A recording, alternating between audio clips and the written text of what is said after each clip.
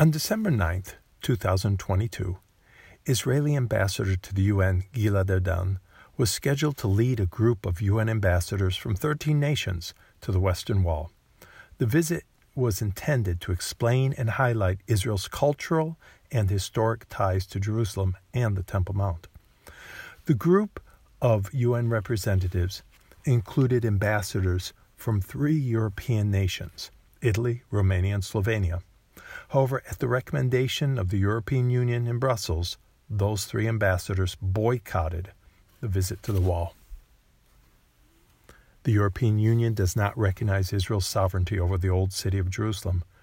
Though not a member of the Union, the ambassador from Moldavia joined the boycotters. Ambassadors from Thailand, Costa Rica, Belize, Serbia, Georgia, Sierra Leone, and Haiti did attend the event, and they saw what Israel has to show. The wall is part of Jerusalem. The U.S. ambassadors to the UN did not attend the tour, though he had toured in the past, and the 13th ambassador, was from Malta. He also was not at the tour because he had not yet arrived in Israel. What was Israel's reaction to this? Eretz Sheva reported, on Friday, Rabbi Shmuel Rabinovitz, the rabbi of the Western Wall, blasted the boycott in an open letter. It was with extreme dismay that I heard of your decision not to attend the official tour of the Western Wall given by the State of Israel for ambassadors. The only thing necessary for the triumph of evil is for good men to do nothing. Your decision to avoid the tour was a resounding victory for evil, a choice that is deeply upsetting. The Jewish nation does not need anyone's approval for its eternal connection with Jerusalem and the Western Wall. This is a bond of thousands of years that was shaped by the love of a nation for its God and forged through the fire of destruction. It is a bond that is validated every single day by unusual archaeological findings from the days of ancient kings of Judah discovered in the earth of Jerusalem. Had you joined the tour, you would have seen them yourself. Continuing, he wrote, cynical people have been spreading the disdainful libel that the Jewish nation is threatening the Temple Mount and Jerusalem's peace. They have been doing so since 1929. The truth is quite the contrary. The Jewish nation is the only one in the last 2,000 years under whose sovereignty there is real and complete freedom of religion for all religions. What was done cannot be undone. Your choice was made, and its echoes were heard around the world.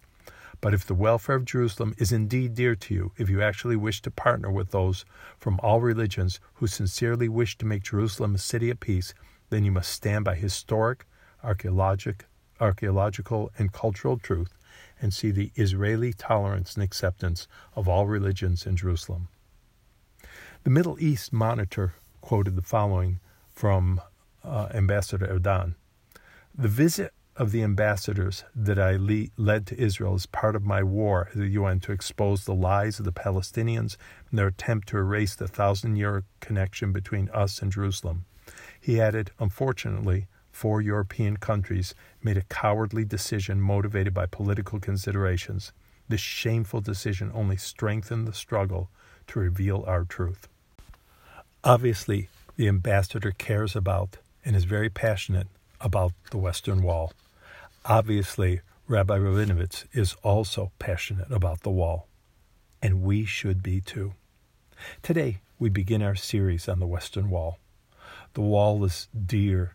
It's a center in the heart of millions of Jews around the world. It is a symbol of Judaism, a symbol of Israel, a symbol of Jerusalem, and in some ways a symbol of God's very presence.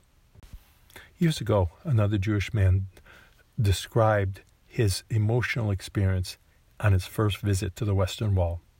Surprisingly, what he found most inspiring was the discoloration of the stones in the wall from the ground level up to 7 feet above the Western Wall plaza. He realized that the discoloration was from millions and millions of people who had come to this spot to pray to the God of Israel and had touched these stones. And that touched his heart. Join me as we examine the significance and the history of the wall, its present state, archaeological finds, and more. In Part 2, we'll examine the implication of the Western Wall's very name.